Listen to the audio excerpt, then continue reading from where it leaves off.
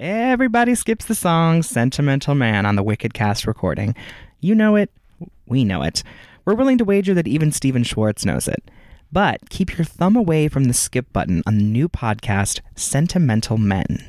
Join self-proclaimed Wicked aficionados Quincy Brown and Kevin Bianchi as they examine the musical Wicked from Elphaba's emerald-tinted point of view, joined by a different actress who has performed the role in each episode. Keep up with them on social media at SentMenPod and stream their episodes wherever you get your podcasts. All right, now back to the show. Okay, Connor lied. We aren't back to the show yet. This is Dylan flying solo, I know, jarring, to tell you all about our exclusive bonus content platform, Patreon. Drama plus Patreon is fun mini episodes, long-form Twin Talk convos, videos from our Zoom recordings, and even access to our Instagram close friends.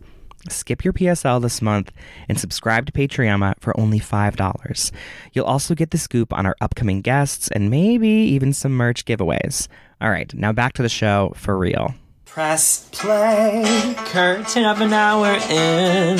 It's time to take a spin. The shade and tea to spill. Ooh, drama. Oh, that's a tweet. Did they book? Who got nom? They option no. Oh, I'm not well. What star will we talk to today? Oh, that's a gag, honey. Say no more. Drama. Drama. Welcome to Drama, a podcast that covers theater, Pop culture, love, and life in New York City. I am Connor McDowell. And I am Dylan McDowell, and here we are. Life is crazy, and it's funny, Connor, you said right before we hit record, you're like, does it rain every day we record? It's literally every time, every single time. And it can really make or break a mood, you know? Yes. Although I'm honestly, the lighting is right for me right now. I know. And I'm just feeling my oats, my oatmeal, everything. And it's going to be a fun episode. You're glowing. This guest that we have today, I know. We've wanted. But we never had the courage to ask because we always thought, she's busy. She's busy. I know. Not a big deal. But I know, and our guest is very relevant because our guest was nominated for a Tony. And they were. And actually, I'm realizing, have we talked about the Tonys on the pod yet? Well, our Patreon listeners and subscribers will have listened to our episode, which for anyone who's interested, it's an hour of Connor and I arguing, but not about what you think. Yeah. And it's $5 a month for anyone who just, when drama every Wednesday isn't enough, you know, there's the Friday. The Friday drops as well. Yes, we talk about reality TV. We talk about whatever it was we done. The Tony, we did a whole Tony Noms episode. We talked about the Tonys, which was a lot of me talking about Aaron Tveit. Yes, which is normal. Oh, yes. And me, but I'm going to do my best. I'm going to do my best today to not talk about him. I know. Yeah. We'll edit this out. I'm just kidding. We're not going to edit out. But should we jump in? I think we should, because one of the big topics of that Patreon Tony nominations episode was the 15-time nominated Jagged Little Pill. That's right. And also, you were talking about your glowing lighting earlier, and our guest, you know, this is of course an audio format, but our guest is glowing, truly like an angel sent from heaven above. I feel like I'm watching a perfume commercial or something. Wait, do you remember Britney Spears's perfume commercials? Were they called Fantasy? And she would be like, there once was a girl, and she's like wandering through the woods, and there's like she's giving me that. Anyway, I thought that she was in a hotel. You know what? There's a lot of perfume commercials for Britney Spears. Listeners, DM us and tell us your favorite. Tell us how we got it wrong. Or right. Anyway. Let's bring in our guest, because we cannot waste a second of her time with our blabbering. I know. Oh, my God. Okay, so our guest today is a 2020 Tony Award and Drama Desk nominee and Outer Critics Circle honoree for Best Performance by an Actress in a Leading Role in a Musical for her work as Mary Jane Healy in Jagged Little Pill. Before her acclaimed turn in the Alanis Morissette musical, audiences have been delighted by her powerhouse acting and stunning vocals in On the Town as Claire, the 2008 revival of Company as April, Crybaby, Million Dollar Quartet, and the national tours of the Bridges of Madison County and Xanadu. Off-Broadway, she played Gussie in James Lapine's production of Merrily We Roll Along at City Center Encores and the nurse in Hello Again. TV, Black Box, Think Tank, Made in Jersey, Fringe, The Chappelle Show, and PBS's great performances, Company.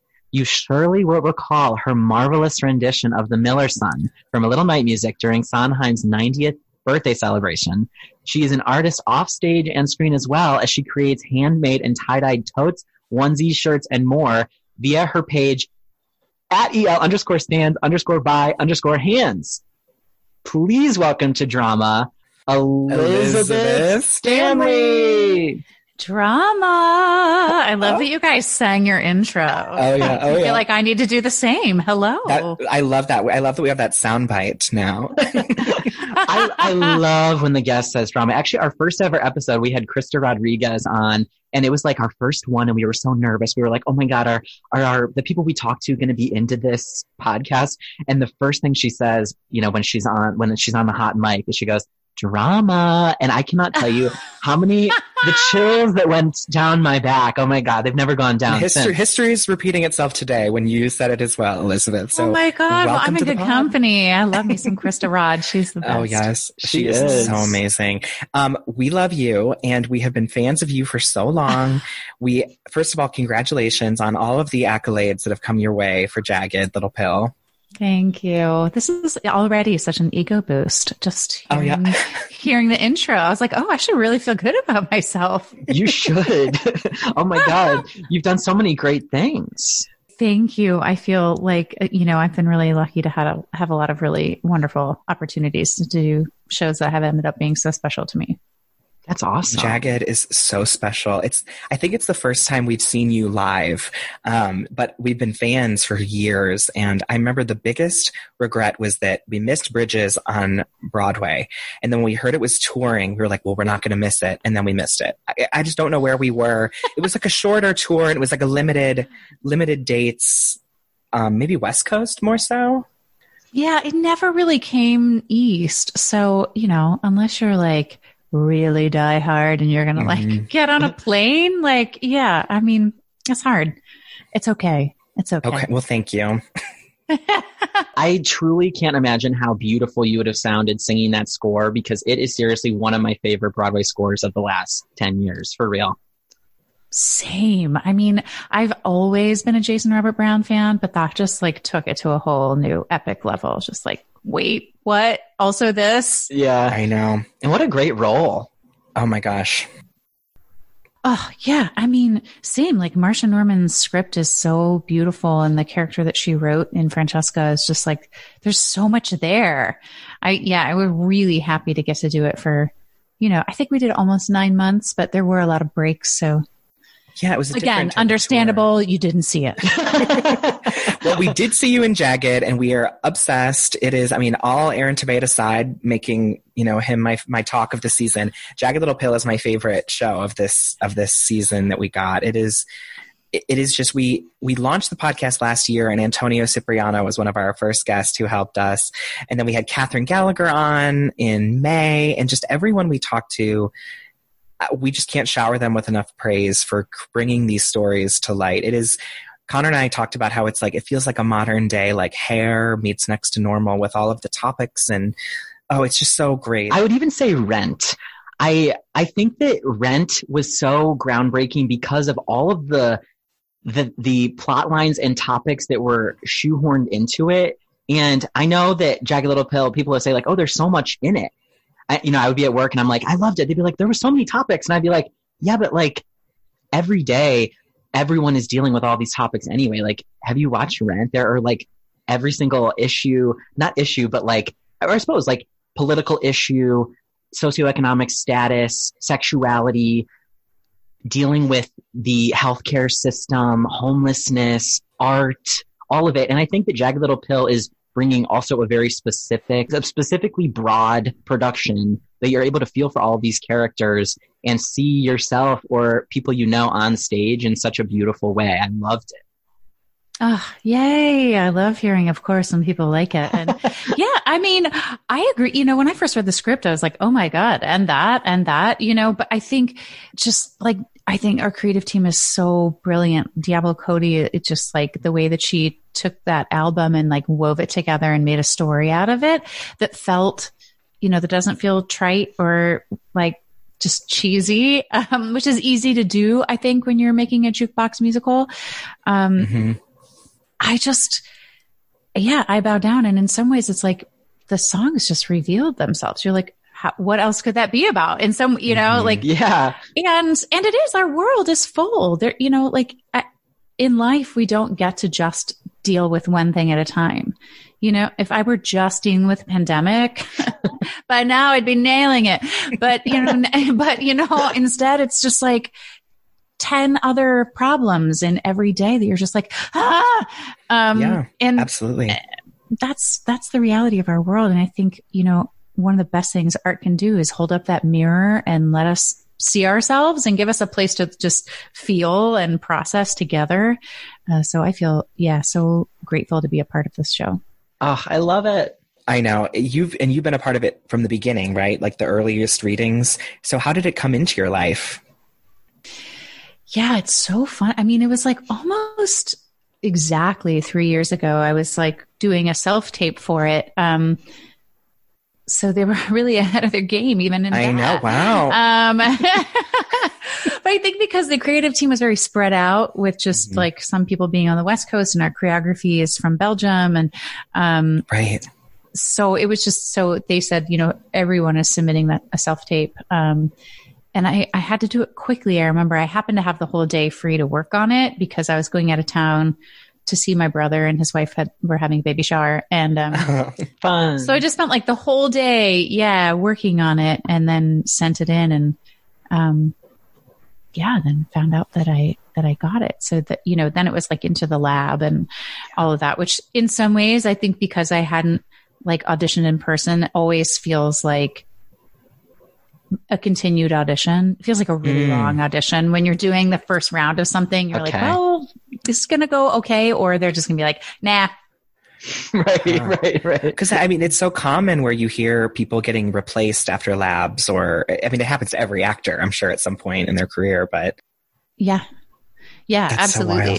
So I felt, it was a really cool project, and I felt a great connection from the get-go. So I felt pretty excited about carrying on with it. So I was really glad that feeling was mutual. Oh, amazing. And also another great female role in general. I mean, seriously, she's the anchor of this. Mary Jane is the anchor of this story. And I guess I don't want to spoil anything that happens, but just continuously blown away by the amount of emotion and the acting you got to do in this show and singing. It was just unbelievable. I remember we saw it on a Friday night and I was like, how is she going to do the rest of the weekend? And it was right after like New Year's too. So I don't even know what your guys' schedule was, but I was like, I'm still like bloated from Christmas dinner. I don't know how they are going to power through the holidays here, but seriously, what a beast of a role. Yeah, but fun, and I mean, it feels weird to say that because she's experienced a lot of things that in real life are not fun, but as an actor, it's nice to be challenged. And I think sometimes in musicals, like the scenes are just like skimpy because there's a lot of songs, and so there's not as much to like sink your teeth into. So it really does feel like the role of a lifetime for me so far. Oh my goodness. I love that. But I mean, it's so good. I mean, first of all, I also love your costumes because they feel like they're comfortable. I know. I was like, I'm never going to be able to wear like character shoes in a show ever again. Like just this, comfy mom athleisure look. Really, there's no going back. I never. Well, I have to ask you about one of my favorite scenes. It took my breath away. Is Smiling when I have to just talk about it with spoiling what happens is there's sort of this reversal of the choreography midway through the piece where everything's moving in backwards. Can you describe the scene a little bit? Yeah. So it's, the scene that's leading up to it is, I'm like a mom, I'm going about town, I'm running some errands. And then I also I'm stopping at the pharmacy to refill a prescription for opioids to which I am addicted. And then I can't get them. And you see me like buy them in an alley. And then it's like the second I take them, the song starts and then you see the reverse of everything that you have just seen. That's what it is. Yeah. And we rehearsed it a very, very, very long time, because everyone is going backwards. So, it's like people are moving huge props and set pieces. And, so it's just, so not only like the math of figuring out like, wait, what did we see and what will work? Like maybe what would be helpful for the audience to see so that they understand as quickly as possible, like, oh, this is a rewind. Right. So layering that in and then figuring out the reverse and then figuring out, and our show has incredible dancers. So like it wasn't hard for them. It was harder for someone like me to be like, wait, what? Show me how to do that backwards. But yeah, so it takes a lot of trust. And I remember the first time we did it in tech, with a spotlight on, you're really blinded by like, you don't have the sight, like your peripheral vision. So all of a sudden I was like, wait, this is a whole new element that I wasn't prepared for, like walking backwards. It takes a lot of trust. I feel like I remember someone pushing or pulling like a stroller at some point, and I'm like, oh no, are they going to crash? Like, it's crazy. Right. Yeah. No, it was wild and miraculously very few accidents in the live performance. But, and I think there was like the brainchild of Larbi, our choreographer. But I was doing a conversation the other day, and I was saying how, so many things about this piece have deepened as we've continued to do it and share it with audiences. And we were doing a talk back with a group of people who are in recovery, and they were saying that this number particularly like spoke to them and reminded them a phrase that a lot of people are taught during recovery is like play the tape back. So, if you're thinking about using and you think, what's this going to look like tomorrow when I have to like replay this tape? And I was like, oh, wow, I love that. That's, that I don't even think was on people's minds when we were creating it. But that really resonated with me too, and has stuck with me as I do it now. Wow. I am like falling to my knees. Like that is truly profound. And again, it's taking the mirror and showing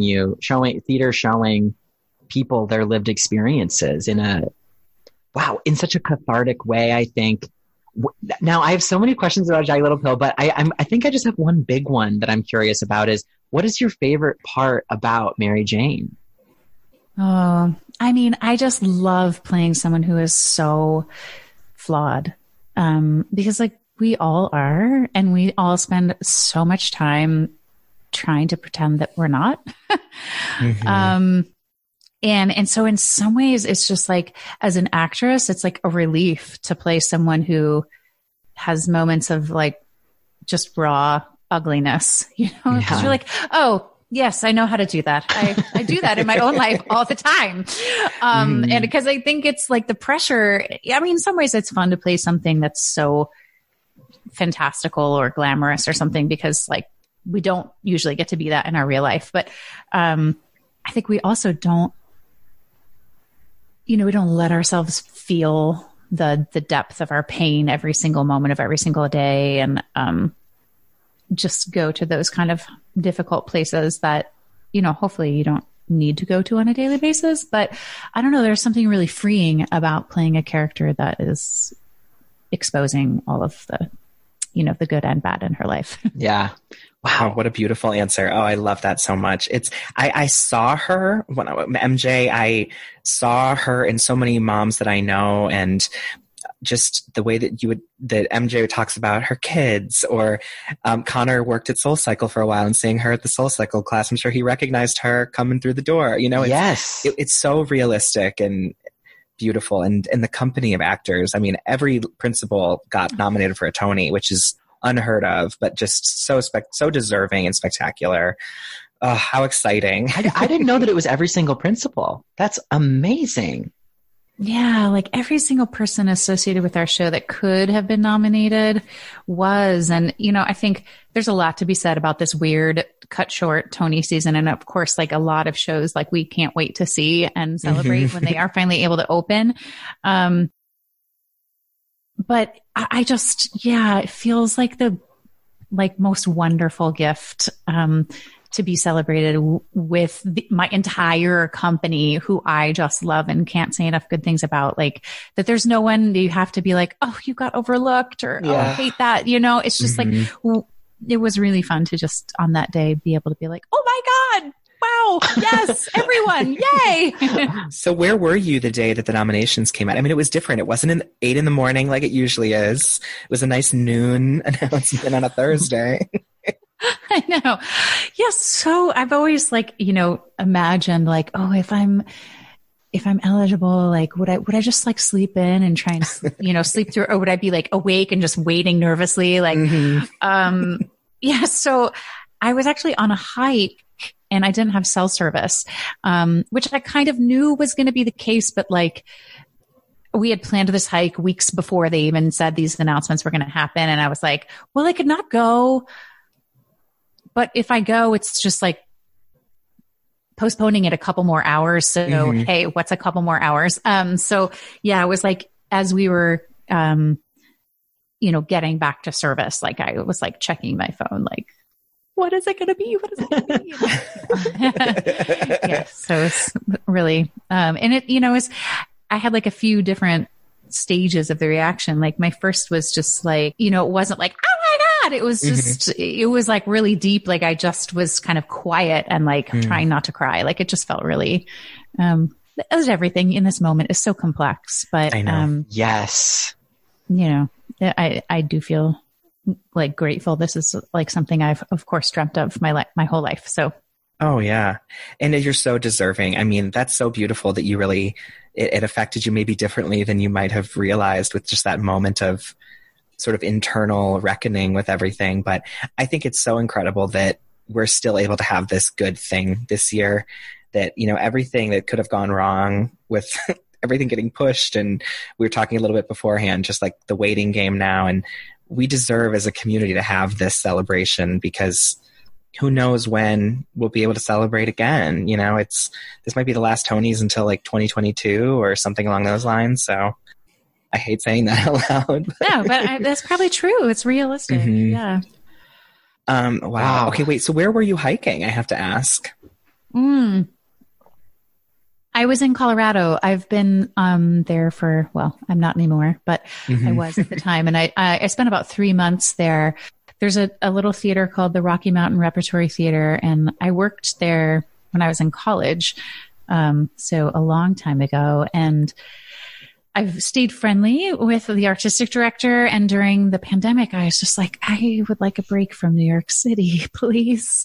And, but you know, as artists, like we don't really have the luxury of just, I mean, most of us don't have the luxury of being able to just like get an Airbnb somewhere for the next however many months, you know, so. Which I've seen a lot of people doing that, and I'm wondering where the money comes from, but that's a whole other conversation. Well, they might have a hookup, you know, like they might know someone, or I think like a lot of people like, so for example, I reached out to this theater and I said, I know you can't have a season, you know, so you don't have actors in your cast housing, but like, is anything else in your cast housing? And so, so it ended up being this wonderful kind of kismet moment where they invited a handful of other alumni to come out. And, you know, so we were there and we were able to form a little pod with, you know, a handful of other people and, just kind of have this little creative gang. So it was really sweet. Fun. And then, you know, the nature is just like beautiful there and to have access to that. And during this time, especially, it felt like just a little slice of heaven, you know? Oh my goodness. Sounds wonderful. In real time, I'm remembering now, my boyfriend's roommate, who actually plays the guitar in our theme song, he was supposed to spend his summer, our theme song for the podcast, he was supposed to spend the summer at Rocky Mountain as Charlie in Kinky Boots. Oh, yeah. And he met your fiance there. When God. like over the last couple months, I don't remember what the scenario was, but he like went out to visit or something like that. And he said he met your fiance. That's so funny. I'll have to tell him that we're talking to you. Oh, I love that. Yeah. Yeah, I know. So many like plans that were supposed to be that then just. Well, because you were supposed to get married this year as well, right? Yes. Yeah. But the wedding is still on eventually. Yes, we're still we're still deciding to marry each other. So that's love that. Good. That's awesome. Oh my gosh. Who's the lucky someone? Oh, he's the best. His name is Charlie Murphy. Not related to Eddie. Though that would be cool. Yeah, that would be pretty cool. And yeah, we got set up by a woman who is sort of like a mutual friend. I did Crybaby, the musical with her. Yes, Connor loves Crybaby. She was my understudy. So just, word of the wise, always be nice to your understudy. Yes. You never know how they're going to hook you up later. In know all about Eve situation or anything like that. Yeah. Oh, how fun. And she set you guys up. Oh, I love it. Is Charlie a civilian? Like, is he a performer or? He is a performer also. Yeah. He was a theater major at Carnegie Mellon, and now he runs a company with a really creative name called Music Theater College Auditions. And it might be exactly what you expect. It's like, it connects like high school students going through the college audition process with other artists, kind of people like myself, to be their coaches to help them through what is a crazy process. Oh my God. Yeah. Oh my God. What a great, they say the best businesses come from people finding a need and then filling it. So I feel like what a great company, and also what a straightforward name. It'll be easy for people to find it, Oh, here he is in the background. We're just talking about you. He's handsome. He has headphones in, so he can't hear what's away, but yeah. Oh, that's so great. And so I could imagine things are happening currently, but all the auditions are probably online. Yes. So it's a whole new navigating this thing. Oh my goodness. Well, you have experience with, getting cast after sending in a tape. So that's great. Yes, it can happen. Really good things can happen. Yeah. Oh my gosh. That's so cool. Well, congrats about Jagged. I mean, I could ask you a million questions and keep you forever because it's just such a special show, but there's obviously other things we want to talk about as well. Wait, I did have one question before we move on. Yeah, please. Did you base MJ off of anybody in particular, or was it sort of just an amalgamation of what was on the page and in your mind? Great question. She really is a combo platter of, love, so many people that I know and like prototypes of people that I witness, but then like also parts of myself, of course, like I really relate to the sort of perfectionism. I'm like working really hard and just being able to power through something. I'm from the Midwest, I'm hardy. So I think like those parts of her definitely came from parts of me. But I tried hard not to base her off of anyone personally because, it was really tempting when creating a character like her to not like her.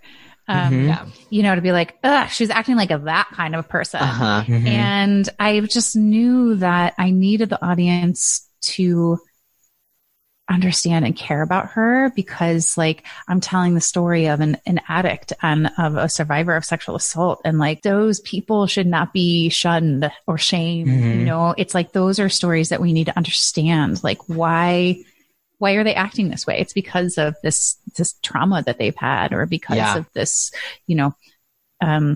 illness that they have. And that was way more important for me to like connect with than like Diablo's humor is so great. So like, I just wanted to let that be there and let it do its own work rather than like put a hat on a hat, I guess. Oh, I love it. Oh, I mean, the show is funny too. Like, I mean, we're talking about these serious issues, but you have to laugh at certain things. And Diablo Cody, which most people would know her writing from Juno, which was that huge hit from whenever, I was in middle school when that came out. I don't remember when that was, but so long ago. But is this her stage debut though? With, oh my gosh. Well, the Tony's hers anyways. And she's doing the Madonna film, working with Madonna. I heard that they were like quarantined together. Like Madonna had Diablo. I mean, this is like some pop culture gossip, I suppose, but I heard that Madonna had they were quarantined together writing this out, which I think is going to be fantastic. Oh my gosh. Yeah, that seems like a match made in heaven. I mean, Diablo is like one of the kindest, nicest, most humble people, but she's also just one of the coolest people. I'm always like, you're just cool. You just are, I love that. I love it. Yeah. Okay. So switching gears from Jagged for a second, we like to ask all of our guests about that moment when they realized they loved the arts, theater, pop culture. We call it a Ring of Keys moment because perhaps it was a moment of recognition. Do you feel like you had a Ring of Keys moment?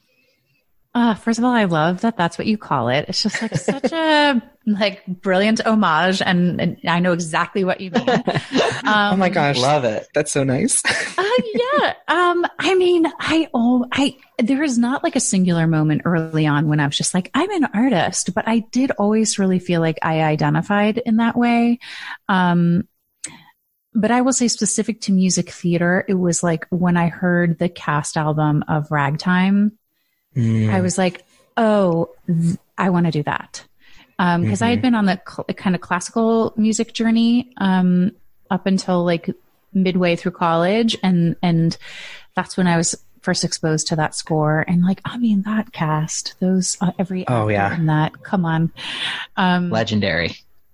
Like, and I think like, you know, just all incredible actors, but all like incredible singers too. And so I think that I felt, I think, scared of musicals before because I always thought like of them as being like song and dancey, which is naive. There were plenty of things before that, you know, but I don't know, it didn't click for me. And then all of a sudden I was like, oh,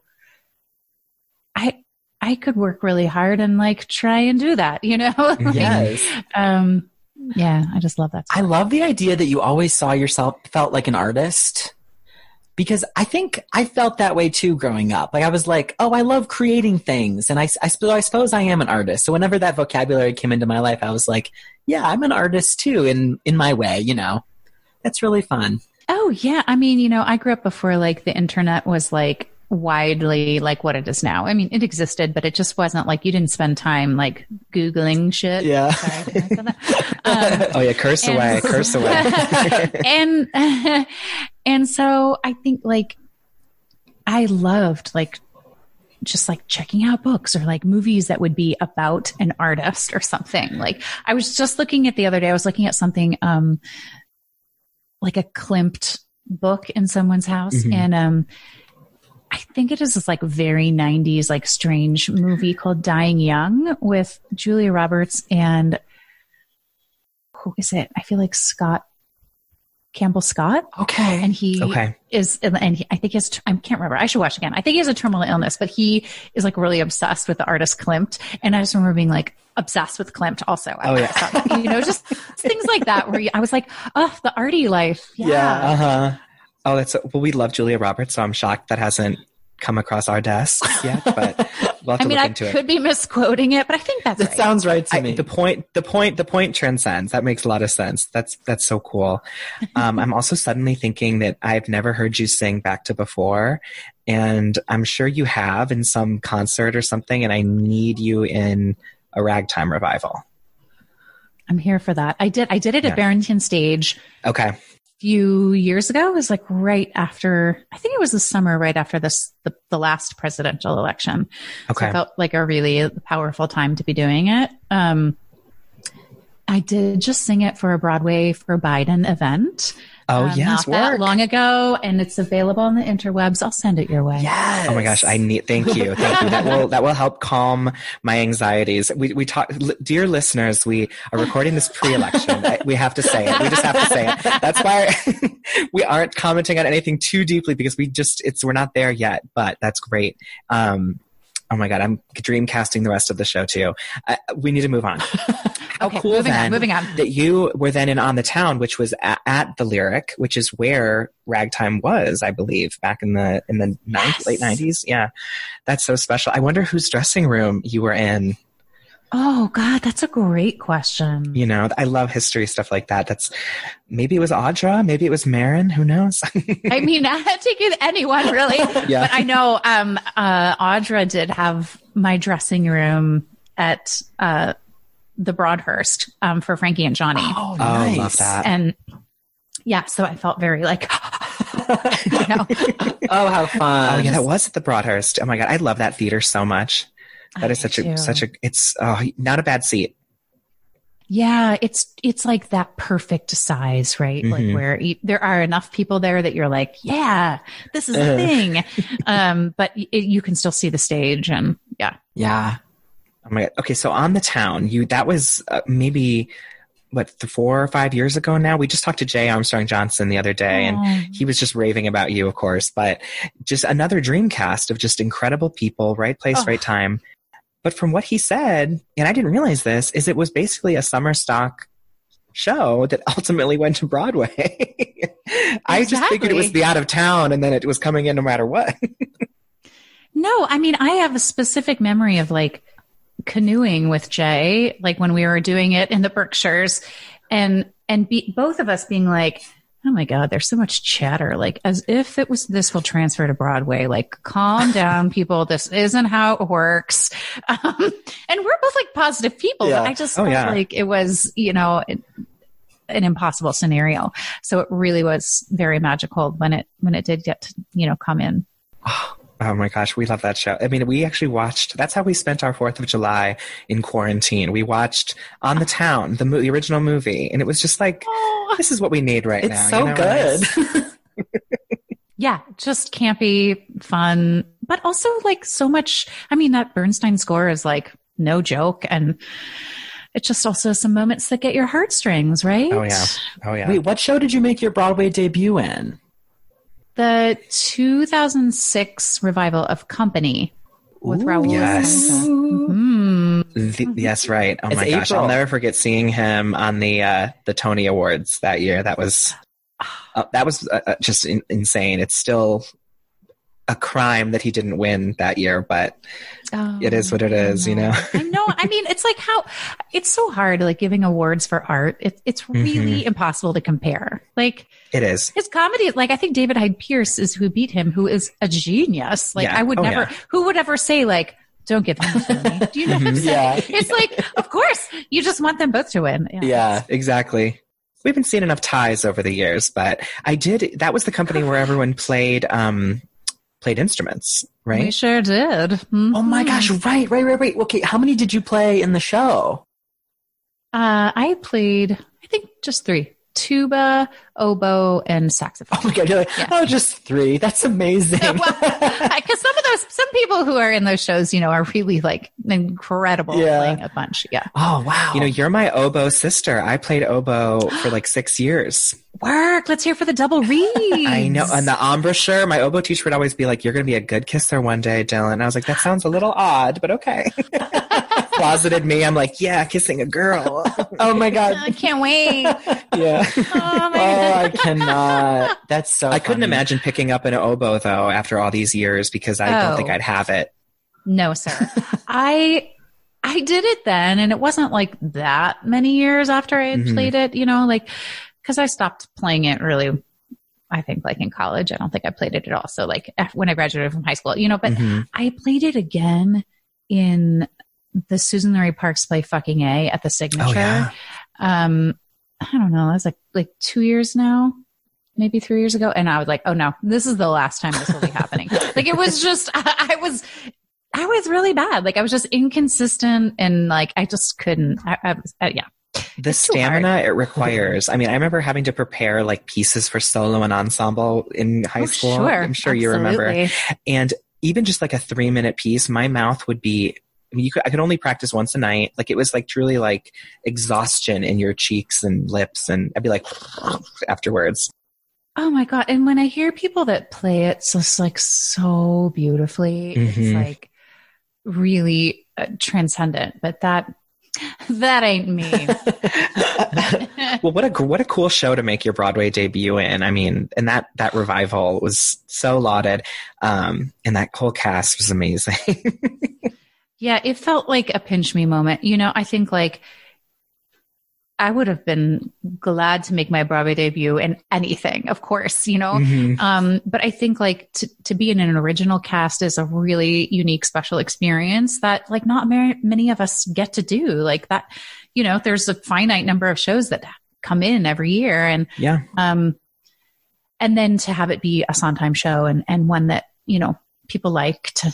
It was really it was a dream. Like really, I felt like after that experience, like if I never do anything else again, like I'll be okay. Like that was a huge gift. That's awesome. God, do you have a favorite Sondheim show?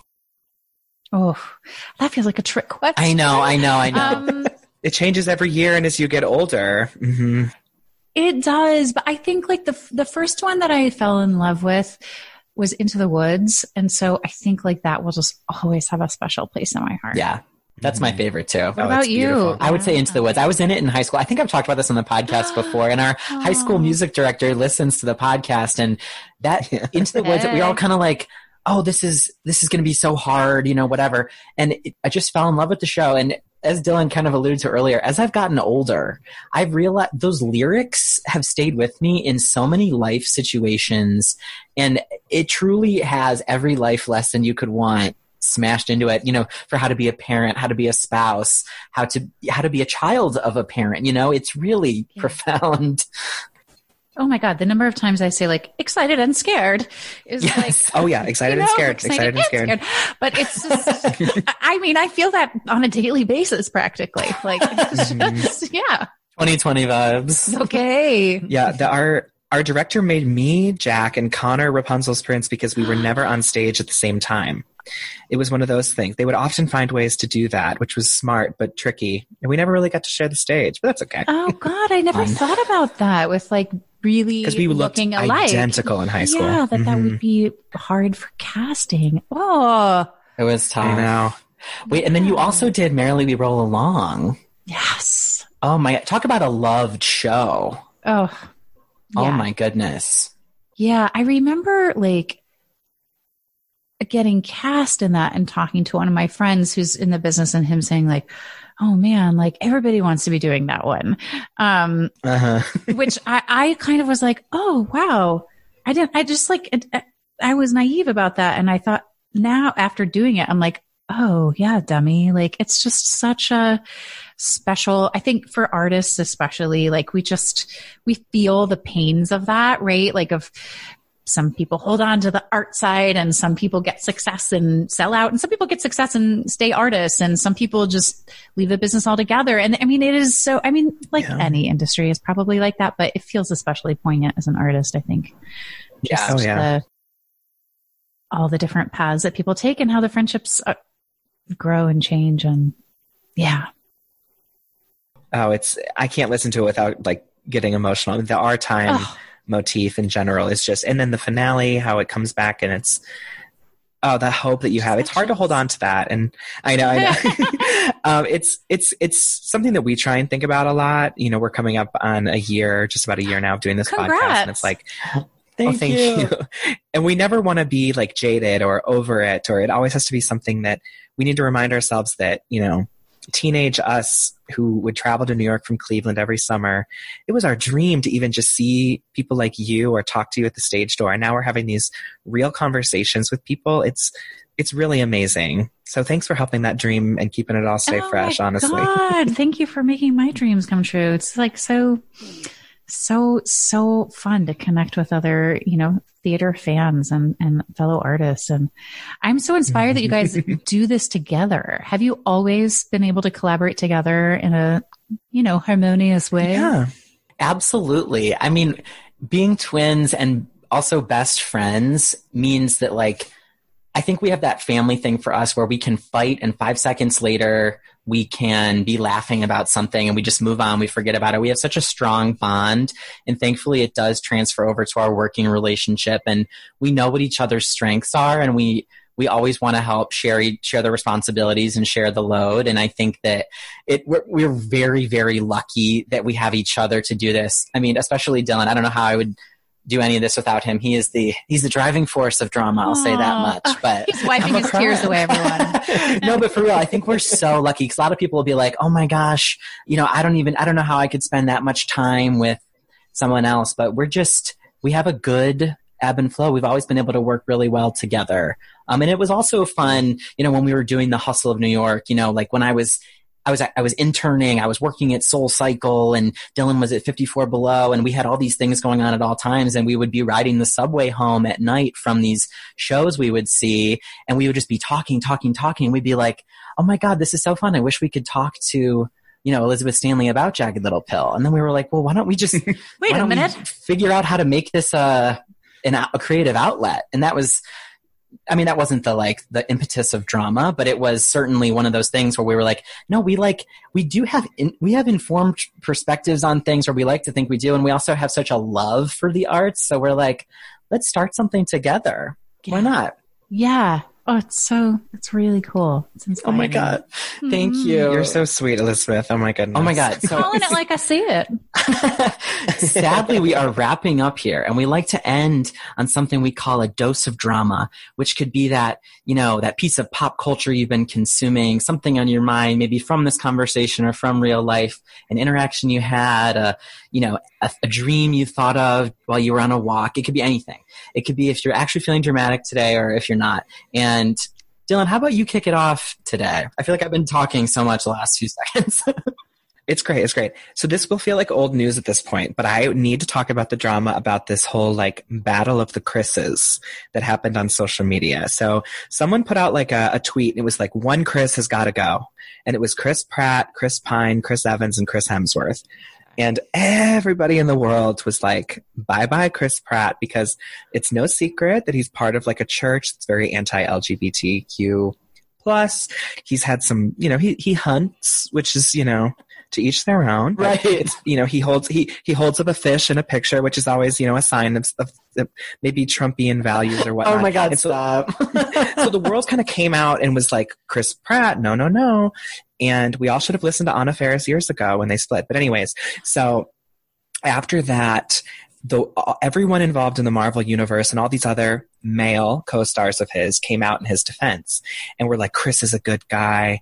And I think that, first of all, it was just a joke online, and Chris is a funny person, and I think he could have made it humorous. But I immediately, and this is not an original thought, I saw the response was, when Brie Larson spoke out about certain things, she was immediately torn down, and she's part of the Marvel universe, and nobody has stood up for her or had her back. And it's just the misogyny just in our industry and in film. It's so frustrating. And honestly, I'm not going to come to Chris Pratt's defense because of his views. And my favorite Chris is Chris Evans. So that's that. Do y'all have a favorite Chris of the four? Chris Cross will make ya.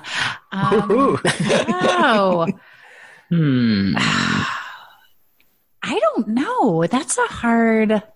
You know what? I'm not getting involved. Okay, I'm gonna avoid the drama.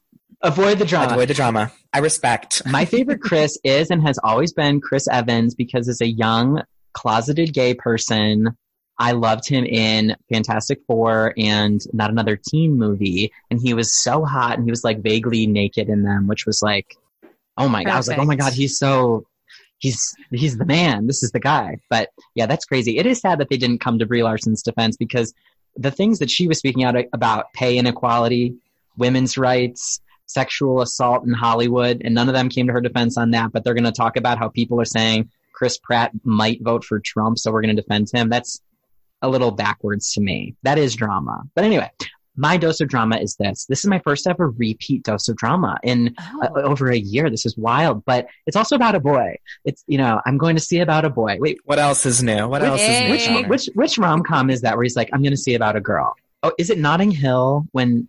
No, it's Matt Damon. It's Matt Damon in Good Will Hunting. And Good Will Hunting. Of course. Anyway, mine is about Chase Crawford from Gossip Girl fame, and he's now on this Amazon show called The Boys. And let me tell you, he has been in my life for 13 years, and I'm watching this Amazon show right now, and he has aged like a fine wine. And I looked him up, and he's actually just 35. I was like, he's been in my life forever. How is he still so young? And he looks better than ever. And I do recommend The Boys on Amazon Prime. It comes, it's the conceit is that it's a superhero show, but it's actually kind of about, being scrappy and going against big business and corporations and sticking it to the man and tearing down the establishment and corporations. So, of course it has that messaging in it, but he's really hot in it, and I can't believe how good he looks. So I guess it's not really drama, but I feel dramatic that I'm still obsessed after all this time. Hey, I love that he's that young. I know, because whenever someone's a star on a teen romance, I'm like, they're probably 30 playing 18. But he just had the benefit of actually looking good as a young person. Totally. I mean, not shocking considering how good it I looks know. now, but yeah. Elizabeth, do you feel like you have a dose of drama today? Oh gosh. Okay. Well, I feel like a little bit of a poser because I haven't actually watched it yet, but I am like really loving all of the hype that Emily in Paris is getting. Because Yes. Ashley Park, I just love her. I think she's such a just a glorious unicorn person. And years ago, when I was playing Lucy in Jekyll and Hyde at Pittsburgh CLO, she was in the ensemble. Like she was a student who was like spending her summer there. And I remember that summer, like loving her. And it's just been so fun to kind of, be a member of the Broadway community with her and then just like see her just bust out. And like the glamorous shots she's been posing with like all of her fashion looks, I'm loving them. Love. Yeah. That's a great dose. It is so good. You have to watch Emily in Paris. Ooh, I can't wait. It's like the best binge. The episodes are super quick and it'll just keep playing them and you'll be in a Paris like time warp. It's so fun. Oh my gosh. You'll start saying croissants as croissants. Like it's very that. Oh, that feels wonderful. I like it. Yeah. Yeah. Oui. Yeah. Well, this has been so much fun. Thank you for doing this with us. It is the sun has been setting and now my good lighting is gone, which it means the time flew by. So thank you for doing this with us. Seriously. Thank you for having me. It's just like so nice to connect with you through the screen. I know. New friends in this pandemic is truly something rare to come by. Yeah. So we're thankful for you. Likewise. For real. I look forward to seeing your faces, really close up and I don't know, sometime in the next year, maybe. Absolutely. Let's hope for it. Everyone should, of course, follow Elizabeth at el.stans. Yeah. Is that right? I don't have my little sheet in front of me on That's Instagram. right. You stay away from Twitter, which I admire that of you. It's too much for me. I know it's really where the action is at, but I guess I'm not that active. It's a lot. My mental health suffers on the daily on Twitter, which is ironic considering I get a lot of my news from there, but it's wild. It's a wild place. It's the Wild West on Twitter. I'll tell you what. It truly is. Truly. Well, It I is. commend you for just, riding that saddle. Giddy up. Well, thank you for your time. Thank you guys. Congrats to you for everything exciting that's been coming your way. And I know that Thanks. more is to come, truly. Thank you. All right. And of course, everyone should follow us at The Drama Podcast. Follow me at Dylan McDowell and Connor at Connor McDowell. Yes. And Connor, we will see you next time. Drama. Drama.